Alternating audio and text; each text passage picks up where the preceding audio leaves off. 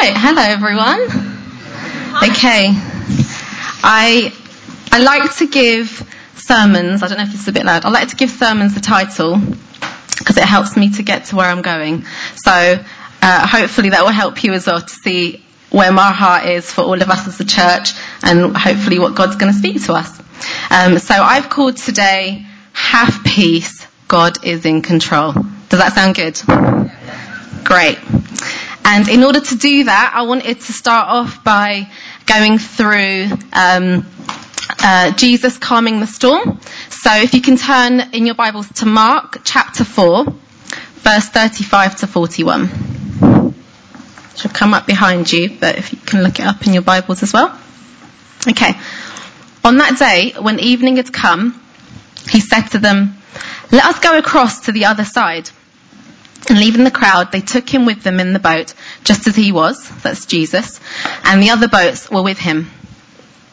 And a great windstorm arose, and the waves were breaking into the boat, so that the boat was already filling. But he was in the stern, asleep on the cushion. And they woke him and said to him, "Teacher, do you not care that we are perishing?" And he awoke and rebuked the wind and said to the sea, "Peace, be still." And the wind ceased, and there was a great calm.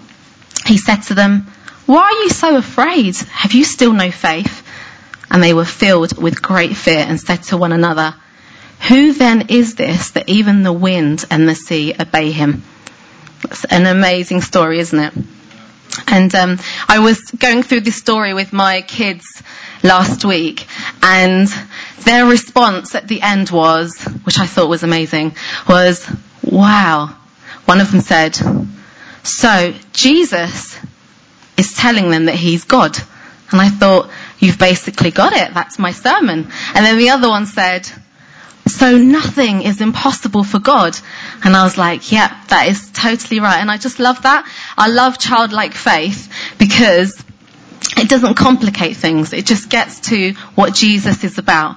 And what I love is that today for all of us, this is what God wants for us. He wants us to know him.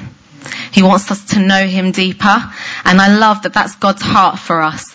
I know that sometimes myself, for those of you who know me, you would know that I'm very achievement and task driven. I love to know what I'm doing and where I'm going with it. And what Jesus has had to teach me over and over again is that the things I can do for him are great. Of course, there's loads to do and he wants me to get on board with that, get on board with the journey. But he keeps reminding me, don't lose sight of me. I'm your first love. I just want you to remember to keep knowing me and knowing me deeper. And so that's just what I want to pray for us this afternoon. Yeah, Father, I pray that none of us here will miss the best that you've got for us.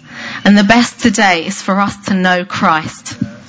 I pray that you would come right now by the power of your Spirit and your presence here, that you would open each of our eyes in a new way, that you would unveil yourself to us in a new way. Lord, that you would come and teach us, you would show us together as your body, brothers and sisters, that we would see more of who you are. More than anything, I pray, take us deeper. Lord, as we look at what Jesus is about, I pray you will take us deeper and give us a hunger for knowing you more. I pray it in Jesus' name.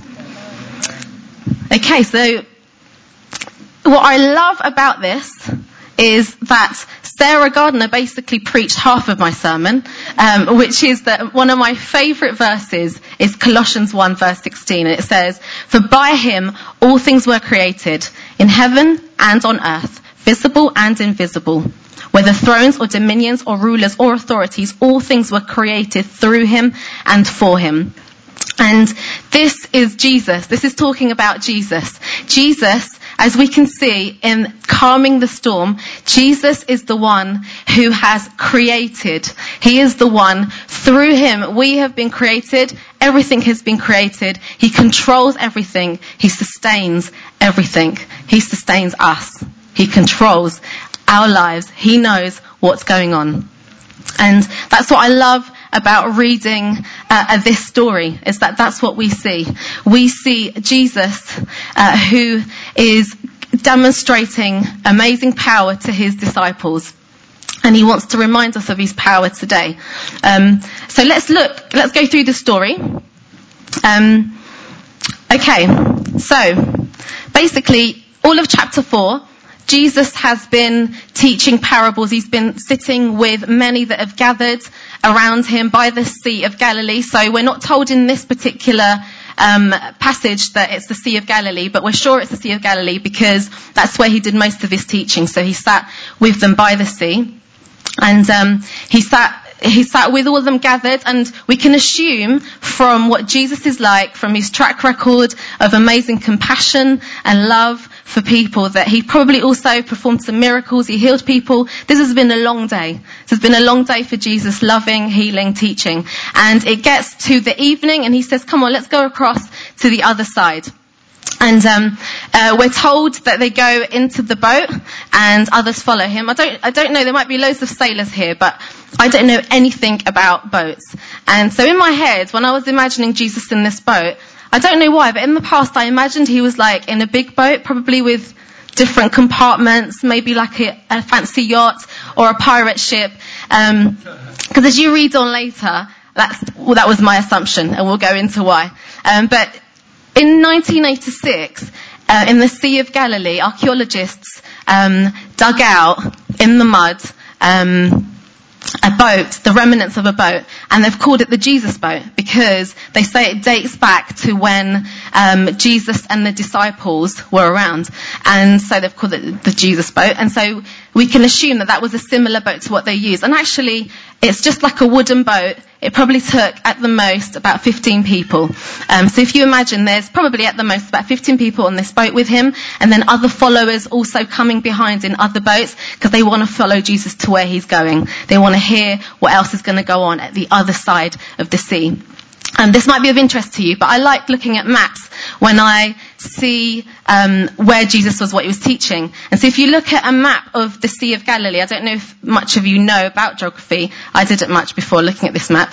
But it's not actually a sea, it's a lake. And so it's a lake that's surrounded by mountains. And the water I think it's supposed to be the lowest freshwater lake in the world. And so the source of it is from the Jordan River, as well as underground springs that come out from underground springs. So that's fresh water that's coming in. And this area was subject to earthquakes, and is still, and also severe winds. So the fishermen that we've got here, so most of the disciples, I think 7 out of all of them were fishermen. They would have had experience of this sea. They would have had experience of the winds, and we can assume that they've probably seen stuff happen. So they did not want to be on this lake at such a time, in a dangerous time when there was going to be a storm. And then what we hear is that there is a great windstorm. So imagine, I've never been in such a weather where there has been hurricanes or anything, but when you see it in the news, it's loud, isn't it? It's like, it looks fierce, it's scary, there's raging winds and people are frightened. So actually, this actually did happen. The disciples, their natural emotion was to be afraid because it was dangerous. They looked around them and they can see the boat is filling up. They can see that the raging waves are coming. They can see that there is danger around them. And they rightfully had a fearful emotion towards everything that was going on around them. But we go to Jesus, and what's he doing? He's asleep on the cushion, it says. Again, because of my knowledge of boats, I had to look up that actually he was just sleeping in the back. So there's just this boat, and he's still there. So he's not in a separate compartment. He's not in a nice comfy bedroom in the yacht, beneath, where the disciples are with buckets, throwing water overboard because it's filling up and they're panicking. He's not just in the quiet down below sleeping. He's actually right there. He's right at the back. And this raging, the cries and the fear and the wind and the noise, all that panic, everything is there happening around him. He's actually right there with them in a very small proximity. And that sort of gave me a new insight into actually what was going on. That amongst all of that, I just saw the picture of it. It's like you can imagine this image of all the craziness that's going on, and Jesus is there, and there is nothing but calm and quietness. He's asleep. And also what I love is that it shows Jesus' true humanity, that he was fully human as well as being fully God. Actually, he was tired. He was tired from his day, so he had to sleep. And I remembered when I was thinking of this kind of sleep, I sort of laughed to myself because of the tiredness, because I remembered Haja once when he came back from work. He was so tired that he fell asleep while watching a film. I didn't know this because I was in the kitchen cooking, and the kids were all cuddled with him on the sofa. And then I could hear shouting and jumping and screams and, loads of laughter going on, but I couldn't hear Haja, and I thought, I wonder what's going on. I poked my head through, and Haja is snoring really loud. He's in a deep sleep, and there are children, boys jumping on him, a little baby crawling on top of him, and he was so tired that he was out. And God understands. God knows our tiredness. He can sympathize with us, with our weaknesses. He knows what it is to be tired, which is good for a mum to know that. And then we have this massive contrast with Jesus and the disciples. See, because they panicked and they ran towards him and they woke him up and said, "Teacher, do you not care that we are perishing?" So I love seeing that. Actually, sometimes we can be really panicked. I see myself in the disciples, a sense of real panic, fear. And actually, Jesus is the total opposite. There's real calm, there's peace, there's control. He knows what's going on, and he's not responding in a panicked way. How does he respond? He responds calmly. It's just so simple. It's in one verse. He gets up, he wakes up, and he says to the winds, "Peace, be still." And that's it. With the voice, with his words, it is done. And there's so much power when Jesus speaks. There's so much power when he speaks. When he spoke and told Lazarus to rise, what happened? He came back to life. When he spoke and told demons to flee, what happened? They obeyed, they flee. And there's just so much power when Jesus speaks. That's why we need to constantly hear his voice, because there is so much power when he speaks. And what does he say? Peace, be still.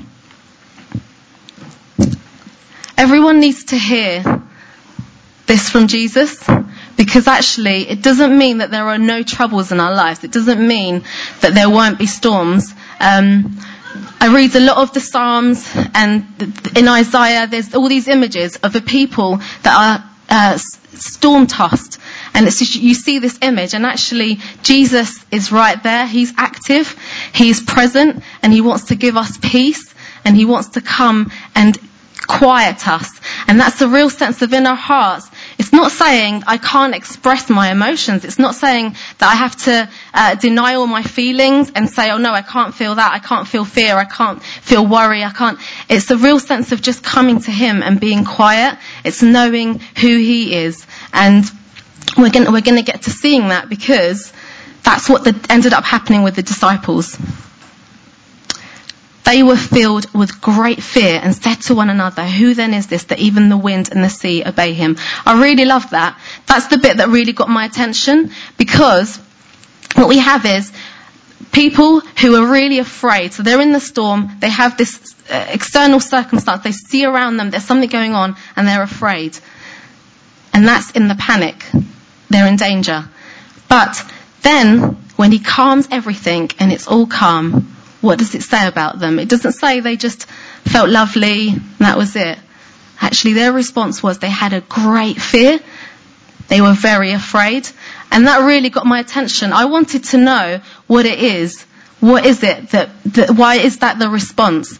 And it really reminded me of when in the book of Revelation, John sees Jesus face to face, and his response is what? He falls down like a dead person. It's this sense of reverence and awe, and in our hearts really acknowledging, wow, this is God.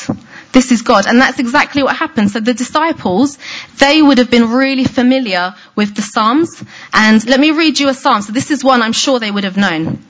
Psalm 107. And they cried to the Lord in their trouble, and he delivered them from their distress. He made the storm be still and the waves of the sea were hushed. They were glad that the waters were quiet, and he brought them to their desired haven. Let them thank the Lord for his steadfast love. At that moment, the disciples recognized God himself is in this little dinghy boat with us. The Creator is in this boat with us.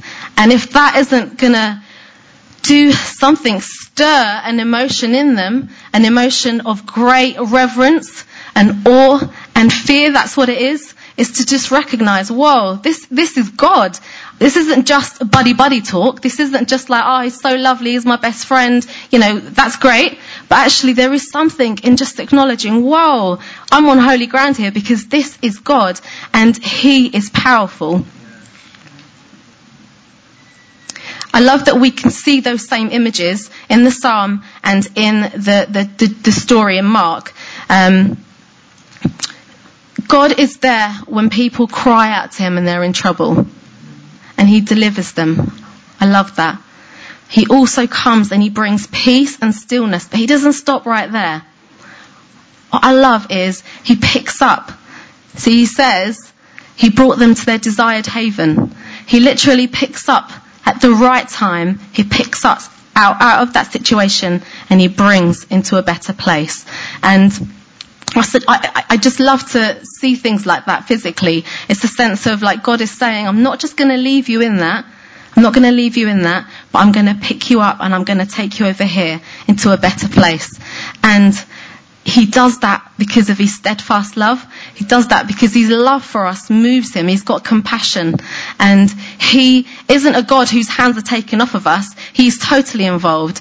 He is an active God who acts, who watches, who's aware of everything that's going on.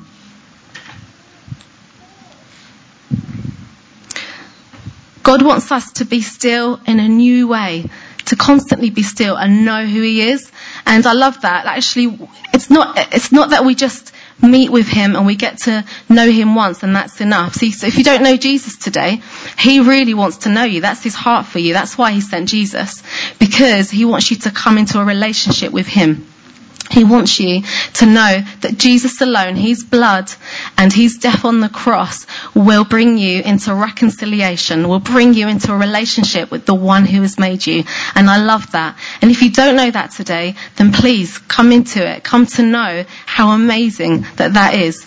But at the same time, you see, once we've been brought into that, sometimes we can lose sight of that. We can lose sight of that stillness, that peace, that quietness that we can have before God. Because actually, life has got troubles and things are hard. Things are hard and we can get distracted. We can have fear. We can have worry. What are some of the things that as Christians we can be afraid of and we can fear and we can, worry about?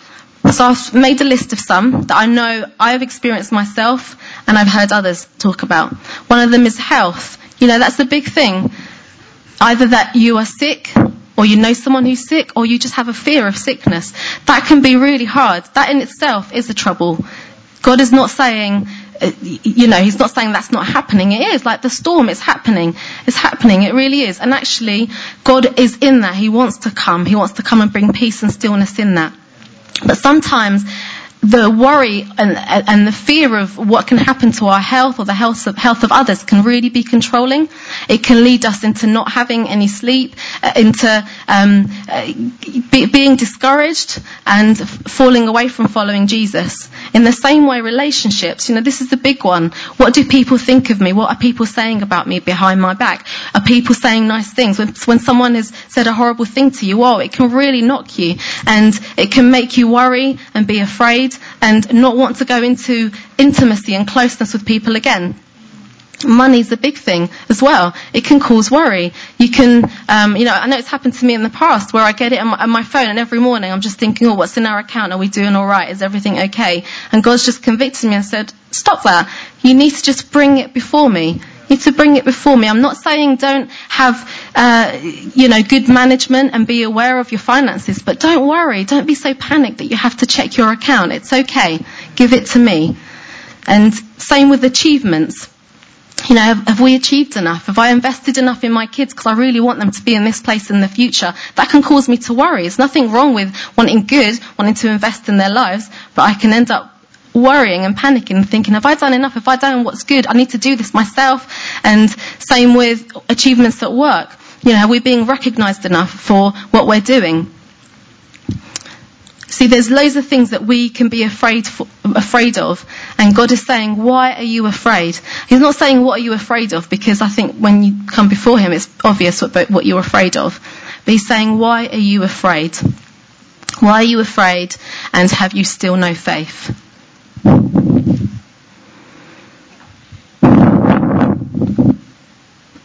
The thing with fear is, when we are afraid and we worry, it can cause an illusion of control. I know I've done this myself.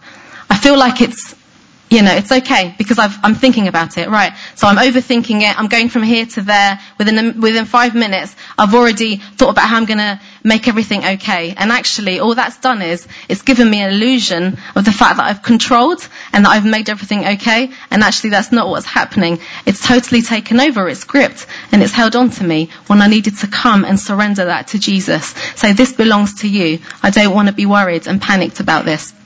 And I just remembered a time when this was a massive thing for me. So some years back, I had a really, really big fear of losing Hasia, to the point that it was really ridiculous. Like, as I think about it now, I just think, how did it get to that? But this is how fear and worry can control. So I would be, 6 o'clock, Hasia's usually home from work, so we can eat dinner as a family. And I would be getting dinner ready, getting ready to dish it up. I look at my watch, or the clock, 'cause I don't really own a watch, and he's 10 minutes late, and I'm just thinking, he's 10 minutes late. Is everything okay? Okay, so what could be happening right now? What if I get a call from A&E and something's happened to him?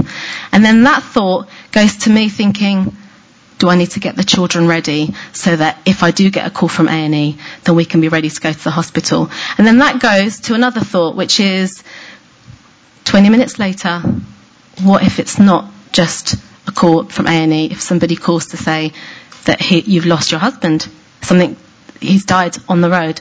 And actually, I can't believe that my thought went from, is everything okay? He's a bit late. That's cool. Give it to Jesus. To going all the way down there. But that's what happens when we don't take every thought captive and we don't trust Jesus. And those are two things that Jesus really challenged me on. Because actually, the funny bit was, Hasia would walk in through the door and he's just thinking, oh, I'm sorry, babe. Just a bit late. I was held up in a meeting and I thought I'd get on the bike really quickly and come home, didn't get a chance to call you to let you know. And what's my response? Because I've already let fear and worry grip me. My response is, I can't believe you didn't call. What? And then I'm getting into this massive argument with him, and it's just ridiculous, because I could have just totally trusted Jesus and just at that place said, Lord, I just surrender this to you. I surrender this to you. And that's what he's challenged me on. The two things he challenged me on in that situation was, do you trust me that I am a good sovereign God, that everything is in my control, and that I hold you together, I hold those that you love together, that I am the one that you come to trust that I will keep you, that I would protect you, that I will provide for you. You don't need to worry about that. And also, teach me self-control, that I need to learn to take every thought captive. When the first thought comes, I just say no. I refuse to let that go anywhere else. And like in Philippians, we're reminded, think what is excellent, what is lovely, what is pure, what is commendable. And I needed to learn in a new way to let my mind be thinking about that instead of thinking, oh my goodness, this is going to happen, that's going to happen, that's going to happen. That's just ridiculous. It's irrational fear, and it becomes so controlling. And actually, God was teaching me I need to, at that point, be so quick to stop my thoughts right there and say, Lord, I trust you. You are sovereign. I trust you. I'm not going to let my mind get carried away and be held by this fear. And talking about fear of God, Proverbs 1 verse 7 says, for the fear of God is the beginning of wisdom. And I love that. because actually that is about teaching us that we do need to grow in fear. We need to constantly grow in our respect and our awe and our reverence and our adoration of God. It's the sense of coming before him. It's not just the one-off thing. It's constantly coming before him and saying, Lord, I really adore you. You are amazing. And I'm on my knees because I realize that you are so good, that actually every breath that I'm breathing right now, you are the one that's preserving me. You can choose to stop anything at any time, but you are such a good God that you are holding these things together. You are holding me together. And I love it when Jesus emphasizes how sovereign our God is, and how much the Father cares for his children. He says, look at the birds of the air. They neither sow nor reap nor gather into barns, and yet our heavenly Father feeds them. Are you not of more value than they? Are not 2 sparrows sold for a penny, and not one of them will fall to the ground apart from your Father? Fear not, therefore. You are of more value than many sparrows. Jesus wants to constantly emphasize how much God cares for us. That's how sovereign he is. He cares for us, and everything happens because he wills it. And that means that actually that is so hard. That's really hard to hear when you're going through hard things. It's really hard to hear when there is a storm in your mind over things that are happening. It's really hard to hear when people attack you and who you are. It's really hard to hear when circumstances around you are really difficult. But what we know about our God, this is amazing. It's, again, the song that we sang today, so I felt like everything was preaching my preach. Romans 8:28. We know that for those who love God, all things work together for good. We can really trust that even when things are hard, God is there with us and he is working it for our good. Like in that psalm, he takes us from that place where things are hard and brings us over here, because that's the journey that he's got for us. He knows what needs to happen in our lives to make us more like Jesus. He knows what needs to happen to give him glory. And in all of it, he's not just watching on. He is not only watching, but he cares.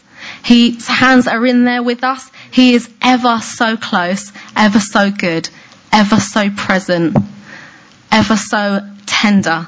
And I love that, because at moments in my life when I've really needed to know that, I've wanted to sort of hide away, and I've wanted to go in my room and just put the blanket over my head. But by his grace, he's reminded me that I need to come to him because he is ever so tender. I need to come to him because he's the one who can give me a bird's eye view. He's the one who can come and show me, look, this is where it's going. I will work all this out for your good. I just need you to hold on to me. I just need you to learn to love me and to trust me. And that's what the disciples needed to learn. He wanted to teach them, do you trust me? Do you believe that I am God? Do you believe and understand more of who I am? And I think that's my hunger for myself and for all of us as a church, and I'm sure that's your hunger, is that you want to get deeper. You want to know more of God. And whether it's that you're going through a hard time right now or that it's coming, we want to be equipped. We want to have our armour on and be ready. Have our shield of faith up, so that when fear tries to attack, when the darts of the enemy comes, we can put it up and say, no, I know these truths about my God. I know these truths. I've got my helmet on. I know these truths. And I just encourage you to come before God. If you're going through hard stuff right now, if some of those things that I mentioned are hard, I really just want to pray for us in a minute. And just to have your heart open to God and trust that actually what he's got for you right now is good. He's got good plans. Yeah, Father, I just thank you that you're in control. Thank you that you do as you will, Lord, and that you are sovereign. You are good. Lord, you never put us through more than what we can handle, Lord. You come, Lord God, and provide the way out every time, because you're a good God. You just want us to keep fixing our eyes on you and knowing who you are. You want us to go deeper and keep hungering for you, so that we don't get distracted and our hearts won't be reserved for anything else, Lord. That where we can get distracted with stuff and there can be a part of us that gets caught up with other things. I just pray, bring us back in, Lord. Constantly bring us back in so that our eyes are totally fixed on you. Lord, that we can come to you and cry. We can come to you and rejoice. We can come to you and bring everything down and lay it before you. Pray, Lord, help us, protect us from going to other things, protect us from worrying, from being afraid, Lord, from trying to control our lives and control the lives of those around us. I just pray, Lord, would you come and give us freedom from all of that, so that we totally trust that you are in control. We totally trust that, that we can hold on to you as you lead us in life, in this journey, Lord. Amen.